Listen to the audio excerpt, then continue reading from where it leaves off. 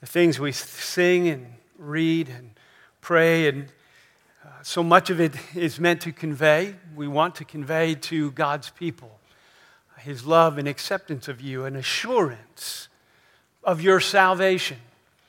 Assurance of salvation, I think, is something that God wants all of His people to enjoy. But not everyone does. There are a lot of different reasons we wrestle with that sense of assurance, that existential, that subjective, that personal sense of God's love and acceptance with us. So though some of us may wrestle with it, I believe it is what God has for us, what God wants for us. So today we are, in many ways, talking about the assurance of salvation. The sermon is perfected for all time. We see this in verse 14, and around this verse and this theme, the rest of it is the context for understanding the assurance that God gives us in Christ. We're in Hebrews chapter 10, verses 1 to 18. Hear then the word of God. For since the law has been but a shadow of the good things to come, instead of the true form of these realities, it can never, by the same sacrifices that are continually offered every year, make perfect those who draw near. Otherwise would they not have ceased to be offered, since the worshipers, having once been cleansed, would no longer have any consciousness of sins? But in these sacrifices there is a reminder of sins every year. For it is impossible for the blood of bulls and goats to take away our sins. Consequently, when Christ came into the world, He said, sacrifices and offerings you have not desired, but a body you've prepared for me. In burnt offerings and sin offerings you've taken no pleasure. Then I said, behold, I have come to do your will, O God, as it is written of me in the scroll of the book. And when He said, above you have neither desired nor taken pleasure in sacrifices and offerings and burnt offerings and sin offerings, and these are offered according to the law. But then He added, behold, I have come to do your will. He does away with the first in order to establish the second. And by that will, we have been sanctified through the offering of the body of Jesus Christ once and for all. And every priest stands daily at his service, offering repeatedly the same sacrifices, which can never take away sins.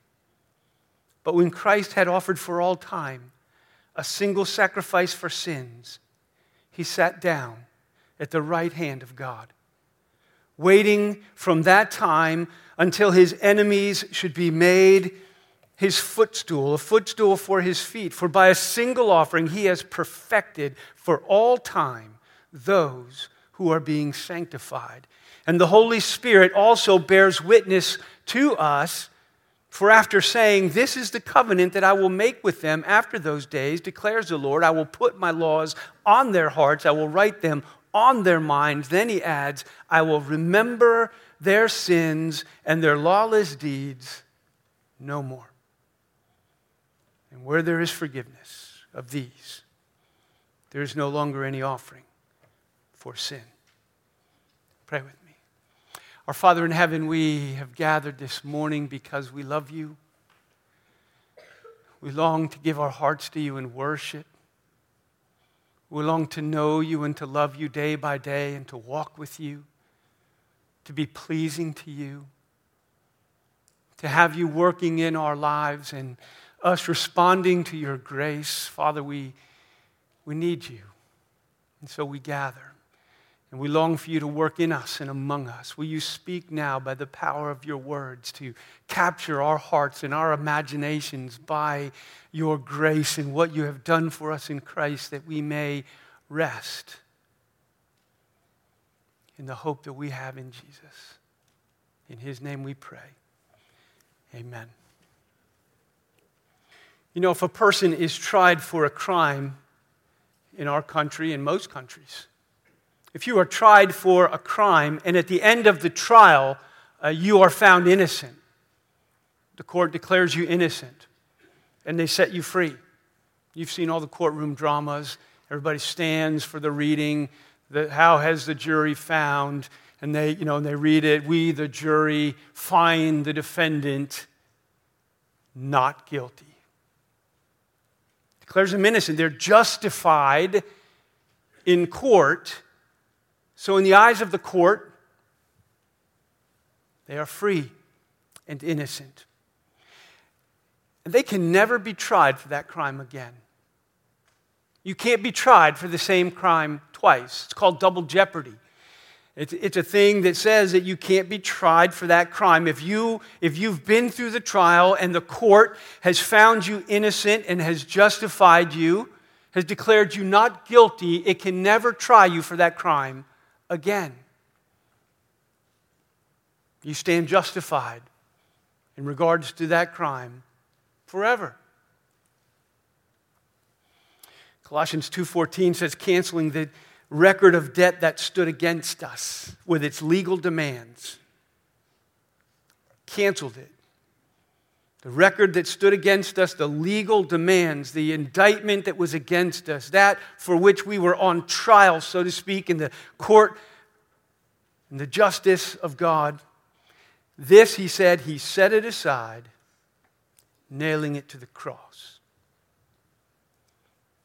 The court has convened. The verdict has been read. It was nailed to the cross. The demands of justice were satisfied. God said to his people whose faith is in Christ, not guilty. And my friends, you can never, ever be tried for those things again. There is no double jeopardy with God. If he has forgiven you, your sins are forgiven. By a single offering, verse 14, we were just reading, by a single offering, he has perfected for all time those who are being sanctified. The debt has been paid forever, for all time. The author here is assuring us of our salvation, the certainty of our eternal life. He's telling you that it's a done deal. Jesus has done it. He's perfected us for all time. The verdict is out. The verdict is in. The verdict is in. Not guilty. This is the assurance of our salvation. It's God's gift to every believer. The verdict has already been pronounced. Every person who genuinely puts their faith and their trust in Jesus Christ, he says, has been perfected for all time. And there will be no double jeopardy. He will not try you again. You will not come under that indictment again. This is why in chapter 7 of Hebrews, verse 25, it says, he is able to save to the uttermost those who come to God through him. He's able to save to the uttermost. That is, to the uttermost of our sin. That is, all of our sin, however deep it was, however wide it was, however long, wide, and deep it was, to the uttermost of our sin, to the last one of them, past, present, and future. He's able to save to the uttermost of time. Not just for a little while, not for a short time, but he has perfected for all time. He is able to save to the uttermost, to the depths of your sin for all time, to the uttermost. He is able to save us. A.W. Tozer says, he foresaw my every fall, my every sin, my every backsliding, and yet nevertheless, he fixed his heart upon me. He knew my faults and foibles and my failings. He knew the sin that I would continue to struggle with. He knew it. It's a surprise to me. You stumble into it day by day and you're surprised at the depths of your own sinfulness. But he was not surprised. And when he paid the price for it, he didn't pay for the stuff you could see at that moment. He didn't pay for the stuff that you had done to that moment. He knew the depths of it, both in terms of all what you could not see and all that you didn't even know you were going to do. He knew. And when he paid the price, he paid it all. You did not earn your salvation. You cannot earn your salvation. You can't contribute to your salvation. God in his grace has loved us and saved us, and he did it, it says, completely and forever. He did everything that is necessary to secure eternal life for us. I think this is what Romans 8, and sometimes we keep coming back to this verse because I think it says that God has done everything from beginning to end. right? That those whom he predestined, when did that happen? It says in Ephesians 1 that we were predestined, chosen in Christ, predestined before the foundations of the world. So before the foundations of the world, those he predestined, he calls. Those he calls, he justified. The verdict is in, not guilty. Those he predestined, he calls and he justifies, and those he glorifies. In other words, from the very beginning, even before the beginning, before the world was made, to glory, when all is said and done, God did it. He has justified for all time those who come to him in Christ. Now, not every believer enjoys the sense of confidence. Part of the reason for that is that you're looking at yourself and not him. You're looking at your lack of righteousness rather than his perfect righteousness. You're wondering if you're good enough rather than understanding Jesus is perfectly righteous in your place. He wants us all to have that sense of confidence that Christ is enough, that he did it all. The Bible communicates this in so many ways, and I, at the risk of just, I guess, burying you under it, I'm going to read a couple of longer texts where it just says it again and again in clear ways. You have people that will argue with it and fight with it, and, is it true? And, whether I'm just wrestling in my own soul or other people just say it's not true, I'm just like, look at the scripture. It labors to tell you. John chapter 10, 28 and 29, Jesus says, I give them eternal life. Right? He is perfected for all time. And so I give them eternal life. What is the result of having eternal life? When Jesus gives it to you, they will never perish. So when would it might be that some of us might perish if we are in Christ and he gave us eternal life, they will never perish. And so he goes on to say, in case you're wondering about the strength of all of this, that I gave him life, you'll never perish, he says, no one can snatch you out of my hand. Right, my friends, no one can. I gave it to you. You can't perish. Why? Because I have you literally in the palm of my hands. And then he says, now if you doubt me, if you doubt that I can pull this off, you need to understand my Father, who has given you to me, is greater than everything, and no one can snatch them out of the Father's hand. He has you in his hand. He is perfected for all time and giving you eternal life. You will never perish. You will never be lost because you are held in the double grip of grace of the Father and the Son, who say, no one is going to get you out of their hands. Romans chapter 8 does this. It asks the very question about assurance, right? It's the question of assurance.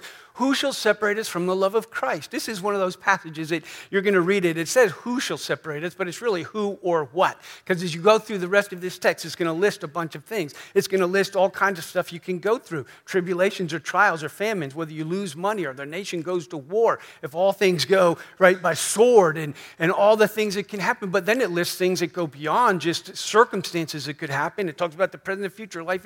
And it says, and it's answering this question, who or what can separate you from Christ?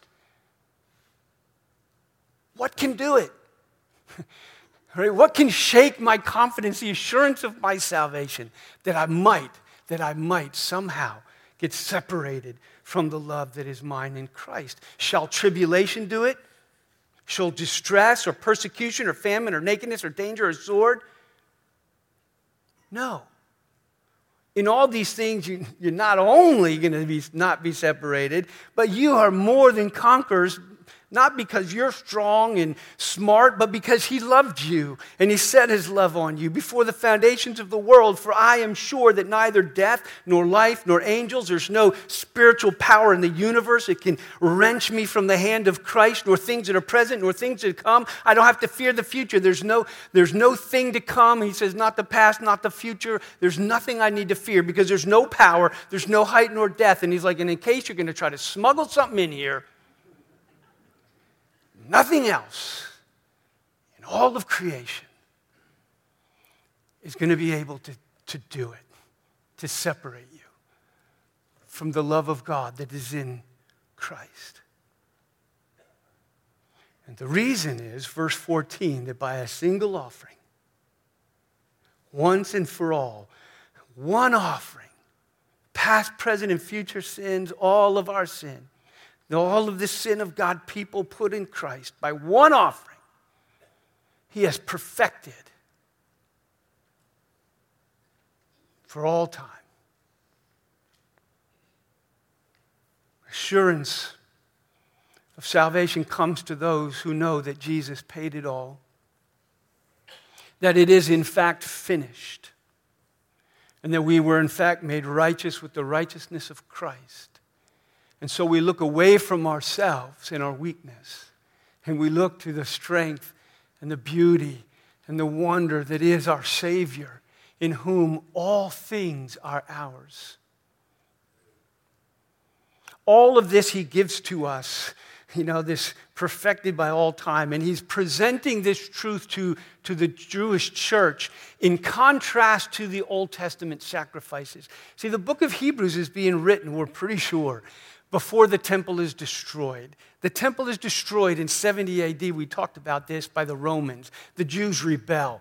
And in this rebellion, the Romans come down like a hammer. And they destroy Jerusalem, tear down its walls, slaughter and scatter its inhabitants, and destroy the temple. And to this day, the temple's never been rebuilt. This conversation probably wouldn't be as strong after that point, because there are no more sacrifices. There has not been a Jewish sacrifice since 70 AD, when it was all destroyed.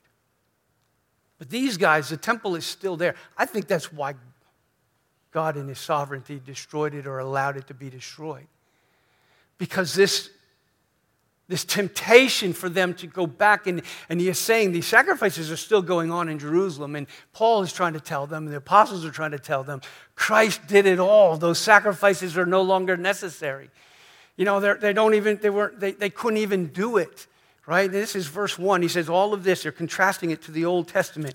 He is saying, since the law, all of those sacrifices, the temple, the priesthood, all of this is just a shadow of the good things that were going to come in Christ, of the true form of Jesus, the true priest going into heaven in the presence of God. There's all, and he says, and it can never, by the same sacrifices, perfect those who come. Right? So he's perfected all time is being contrasted with this. They could never perfect. They could never do it. They could never save anyone.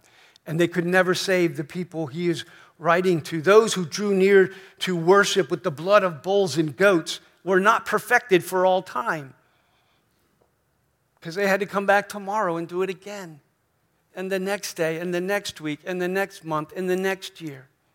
More blood, seeking forgiveness. Verse 2, otherwise they would have ceased to be offered. If they could make perfect, if you could offer that sacrifice, it would bring the forgiveness. He says, they would have stopped offering. But it didn't cover their sins, past, present, and future. Right? So they had to come back tomorrow. There was no assurance of salvation. I had to bring another sacrifice tomorrow and again. And he says all of this is the opposite of the assurance of salvation. In verse 3, it says, in these sacrifices, there's not the assurance that your sins are forgiven. No, these sacrifices, in these Old Testament ones that kept coming, there's a reminder of your sin. Right? It's not telling you your sins are forgiven, you're done, see you later. It's telling you, come back tomorrow, because you're sinful. Come back tomorrow. They were a reminder of sin. They didn't communicate that forgiveness and that assurance. They said there needs to be more blood and more sacrifice. It's not done. It's not done. It's incomplete. Which is why in verse 4 it's a clear statement that there is no salvation under Old Testament law.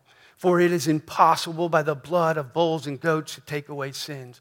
All of those bulls and goats didn't cover any sins. Didn't take away any of them. Right? And shows that there's no salvation in the under Old Testament law. Why? Because the law showed them they were sinful. Right? You shall not, and they did. All right? And so built into the law is the law of sacrifice. Right? To cover your sin, but they had to keep doing that. And the blood of bulls and goats didn't actually take away those sins. The law is revealing their sin. These sacrifices are not actually taking away their sin. There's no salvation here. It goes on as far as to say in verse 5 and following, It goes as far as to say God didn't desire these sacrifices. He's not pleased in these sacrifices. Consequently, verse 5, when Christ came in the world, he said, sacrifices and offerings you have not desired, but a body you've prepared for me. Burnt offerings and sin offerings, you take no pleasure in them. But behold, I have come to do your will in the body that you have prepared for me, O God, even as is written. And so in verse 8, he says to them, you've neither desired nor taken pleasure in the sacrifices and the offerings and the burnt offerings and the sin offering and all those offerings, even though they're being offered according to the law of God. So when he says he neither desired them or took pleasure in them, he is saying in the sense that they're not completing the job that they're pointing to. They're pointing to forgiveness, but they're not accomplishing forgiveness.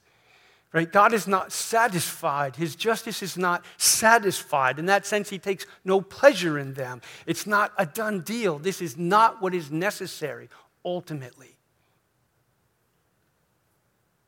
Even though they're being offered according to the law. In other words, God commanded all those sacrifices. But he says, ultimately, they don't please me. Then why? Why command the sacrifices? And the answer is so simple, is that it's all a placeholder for Jesus. It's all about Jesus. The Old Testament is on, Jesus says so. He started in the Scripture, he started with Moses, and he showed him all about himself in the Scripture. It's all about him, right? Jesus is not going to come for centuries, and these sacrifices are being given and offered, and God commands them. And Jesus isn't going to come for centuries. And so it's a way, though. It's a way. God gives them. God commands them, because it's a way for his people to participate in the sacrifice of Christ. It's a way for them to anticipate the sacrifice of Christ. It's a way to give them a substitute, that while it's not the substitute they need, it's the substitute they're going to get until the one comes. Think about the Old Testament worshiper, right? They're aware of God's holiness, right? If you don't get anything from reading the Old Testament, you will get God is holy and just. He is light, and in him is no darkness at all. So Old Testament worshipers come, they're aware of God's holiness. They're aware of their sin through the law. He has given them the law, right? And if nothing else, it reveals they can't do it all, which is why there are so many sacrifices. They're aware of his holiness. They're aware of their sin, and they're aware of their need for forgiveness. And so they're coming to worship day by day, and they're bringing a sacrifice. They're bringing a substitute. They're bringing an animal, and they're going to offer its life in their place. They're going to offer it in their place. It's going to die for them. Right? So God is teaching them, you can offer a substitute that can die in your place. What did they believe? They were believing this. They were believing that God in his grace would accept the blood of a substitute and forgive me of my sins. Right? And that's the gospel, is it not? They're saved by grace through faith. They weren't saved by the law. They failed to keep the law, which is why they're offering sacrifices. And the sacrifice was this. They were coming believing that God in his grace is going to accept this substitute to die in my place and forgive me of my sins and reconcile me to himself. By grace through faith. So the animal sacrifices are not actually cleansing sin. They're not actually taking away sin. And so God doesn't take pleasure in them in that sense, but they are a placeholder for the one who would. They didn't know the animals weren't enough. They didn't know Jesus' name, but God did. God knew the animals weren't enough, and they knew Jesus would come and pay the price that these animals are failing to pay. But they're trusting God to accept the sacrifice, the substitute for them, and to forgive them by grace, because blood was shed in their place, and that blood would one day be shed. And they will be saved. The Old Testament saves are saved, but I will tell you now, there's not a human being in the history of the world, if they are saved and right with God, that is saved and right with God in any other way than the blood of Jesus Christ. God accepted the sacrifice not because it was acceptable, but he accepted it because one day Jesus would ultimately pay that price. Hebrews 9:26, he has appeared once for all at the end of the ages to put away sin by the sacrifice of himself. And so the whole importance and significance of all the Old Testament sacrifices is Jesus. They're just a placeholder. This is why running parallel to all of this in verses 5 to 8, running parallel to what he is saying here about the inadequacy of the Old Testament sacrifices and not actually covering sin and God not actually taking pleasure in them, running parallel to this is that promise, right? Looking at verse 5 where he says, sacrifices and offerings you didn't desire, but a body you have prepared for me. Right? That, my friends, is Christmas. When God, the Father Almighty, the creator of heaven and earth, creates a body in a virgin's womb. He creates a body in a virgin's womb. He creates a body he has prepared for his Son. Jesus took on flesh and blood so that he could bleed and die to purify and perfect God's people for all time. And so in verses 7 to 9, it talks about him. He's coming to do the Father's will. I said, behold, I've come to do your will. Verse 9, he added, behold, I have come to do your will. And his will is that he would do away with the first in order to establish the second, to do away with the temple and the sacrifices and the whole business, to establish the new, which is what? Jesus, who is the point of it all. To accomplish what the Old Testament sacrifices never could. And this is the will of the Father then in verse 10. What is the will? I come to do your will. What is his will? And by that will, verse 10, we have been sanctified through the offering of the body of Jesus Christ once and for all. The will of the Father is that you would be sanctified once and for all. That it would be done, that his people would be clean, that his people would be cleansed and perfected, so they would be accepted, so that they would have the not guilty verdict once and for all. There'd be no double jeopardy. We're not going to come here and do this again. His will is you would be sanctified once and for all, cleansed and forgiven to belong to him. His will is you would be able to belong to him, come to him, worship him freely, walk with him. And this is all accomplished. His will is accomplished in what Jesus has done. Titus 2:14 puts it this way. He sent Jesus to purify a people for his own possession. The Old Testament could never do it. But it was all pointing to and waiting for the one who could. And so in verse 12, I think it's just such a beautiful picture of the completeness of his work. That is finished. Verse 12, that it says that when Christ had offered for all time that single sacrifice, meaning there's not going to be any more, he sat down. He sat down at the right hand of God. He offered that one single sacrifice for all time, meaning there won't be another one. There doesn't need to be another one. That one completed. It did everything that needed to be done. He accomplished the Father's will in that one sacrifice, and he sat down. He's seated. It was finished. There's nothing more to be done to save his people. There's nothing more to be done to cleanse his people. There's nothing more to be done so that all of your sins, the ones that you have ever committed, every sin of every one of his people is covered, paid for, and done. So he sat down,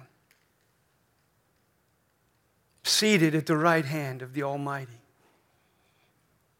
In verse 13, and now he waits. He's sitting and he's waiting for that time until his enemies should be made a footstool for his feet, for his victory to be fully consummated, for the victory he won in the cross and the resurrection to come to its full consummation when all of his enemies are submitted and the world is once again the kingdom of God, the whole globe from shore to shore, east to west, north to south. He's waiting. Why is he waiting? He's sitting and he's waiting. Why? Because the work is done. In that sense, now I would say that's conveying our salvation and that Jesus is at work, right? He is with us day by day. There's so much, and he conveys that there's that sense. But this work And that's just that picture, just a beautiful picture he wants you to have. As far as the work is, in terms of all that needs to be done until that victory day and that consummation comes, it's been done. And he's just sitting there waiting for it. There's nothing else for him to do. My friends, there's nothing else for you to do. Sometimes we're very confused about that. We want to help him out. Surely there's some things I can do to help this along, right? To help me and my soul along, to somehow, help my salvation project get completed. Jesus sat down and he says, you need to sit down. When it comes to this issue. In Hebrews 1, verse 3, it says, he is the radiance of the glory of God, the exact imprint of his nature, and he upholds the universe by the word of his power. This almighty God, and making purifications for sins, he sat down at the right hand of the majesty. It is finished by a single offering. And this is the essence of the new covenant. You see it in 15 to 17. He's describing the new covenant and writing the law in our hearts. And in verse 17, he says this comes down to the essence of it. I will remember their sins and their lawless deeds no more. There's no double jeopardy. I will remember them no more. Not guilty has been spoken over the crimes of his people. And the not guilty verdict has come in. And so I will remember their sins and their lawless deeds no more. Ever.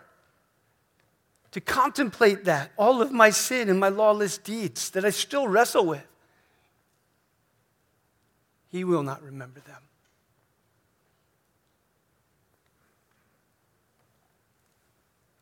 As high as the heavens are above the earth, so great is steadfast love to those who fear him. As far as the east is from the west. He's saying if you travel as far as you can east and you go west, let's go linear for the moment. You can't get any further away. Right? And so he says, like in Micah 7:19, he will cast them to the depths of the sea. There are places in the sea even now where we can't reach the bottom. What is he saying? They're gone. I will remember them no more. Let me just give you 3 quick applications as we come to the Lord's table. Number 1 is, my friends, it's so obvious. Our hope and our faith needs to be in Jesus Christ alone. The gospel is this: Jesus plus nothing. Right, and you want to put in there, I try hard, I work hard, I want to be good. I was a good person today. I've made these laws. That's what the rich young ruler. Which of the commandments should do I need to obey? Like, how can I? Jesus plus, what can you contribute? Jesus plus nothing. He's saying trust in him. It is an offense. He said the will of the Father is this, that Jesus should make this single, once for all offering to purify a people for himself and perfect them for all time. And it is offense to the will of God that we should try to add anything to it, that we should trust in anything other than that. It's an offense to the work of Christ and its completeness if we trust in anything other than Christ and what he has done. For us to put even a little hope for our acceptance with God in anything other than Jesus, how I did today, right, or anything else. He says it's an offense. What are you saying? It isn't done? You saying it's not complete? You saying I somehow mismanaged the whole project? Jesus better get back up, or at least you better get up and get doing. Right? It's not 60-40, he does more than me, but I'm trying real hard. Right? It's not even 90-10, he does most of it, but I'm trying, I'll contribute, Jesus says it's 100% me and none of you when it comes to your salvation. You either trust in me or you trust in something else, but those are your options. He has done it all. There's nothing to contribute. And so we can look at it this way. The second thing is this. We can look at it this way. Since the work is done for us in Christ and by Christ, we too sit down. when it comes to trying to earn our salvation or contribute to our salvation or make God, accept us or be pleased with us in that sense to be saved. He says we need to sit down. There's nothing for you to do, because for you to think there's something for you to do is to say that what he did is not enough. Scripture actually says this, Ephesians 2, verses 5 to 7. It says, by grace you have been saved. What does he mean by grace? You didn't do it. He did it. By grace you have been saved, and he raised us up by that grace and seated us with him. Right? He did it, and he sat down, and he said, now when you put your trust in him, he sits you down too. And what are you waiting for? For the day that's coming, for the coming ages, when the immeasurable riches of his grace and his kindness toward in Christ is going to be manifest through the ages. I'm just waiting for the consummation of it all. He sat down, and God sat you down with him. It is finished. We share in the completeness. Now, I'm going to say this quickly as we end. This does not mean that we don't strive for a life that is pleasing to God, and I'll preach whole sermons down that road. But here's the thing. The Scripture thinks, God thinks, the gospel thinks that the best soil in which a holy life can grow is the full and complete mercy of God in Christ. Not thinking that I've got to perform or contribute or in some way, contribute and save myself. Right? There are those who say, if you preach full and complete forgiveness to people, they'll just take it as a blank check to do whatever they want. I would say if that's the case, you don't know Jesus. But the Scripture preaches a full and free. And it seems to think that if you are born again, and that if you behold anyone who's in Christ as a new creature, and you know and experience the grace that I'm talking about, he says that changes everything, and that's the soil in which to joyfully pursue a life in Christ, because you want to, full of his Spirit and his grace, where you can get up day by day and his mercy is new every morning, right? And he brushes you off and he puts you back in the saddle to try again and strive again and to follow him and day by day be more and more like Jesus. But the soil for that is the fact that you are working from a place of rest. When it comes to your salvation, you're already sitting down and waiting for the good things that are to come. But day by day, we pursue him and walk with him and the kingdom that he is seeking and the holiness that he is sharing. And we are pursuing it, but we work for those things from a place of grace. And that's the last thing I would say, is that the perfected salvation in Christ is the fountain from which the whole Christian life flows. We're free. It is for freedom that he has set us free. Free to love him, free to serve him, free to strive, and in many ways, my friend, even free to fail. Not to be complacent in our failures, to hate and repent of our failures because we love him and we want to be like him. But we're free. If you make the tree good, Jesus said, its fruit will be good. He thinks the best place for good fruit is a good, righteous tree. You want righteous fruit, or you need a righteous tree? You make the tree good first, and then you're going to get good fruit. Apart from me, he says, you can do nothing, but if you abide in Christ and you rest in his finished work, he says, you will bear much fruit. Pray with me. Father in heaven, we thank you that you don't leave us guessing and wondering what the verdict will be. Where day by day you leave us struggling to wonder if you have loved us and if we're safe. We thank you for the gospel and the truths that you have communicated and labored to write upon our souls, that Jesus has paid it all. And all to him we owe. That he alone and only him. Father, help us to put our faith, our hope, and trust. Help us to look away from ourselves, to fix our eyes on Jesus, the author and the perfecter of our faith, in whom alone we have hope. Amen.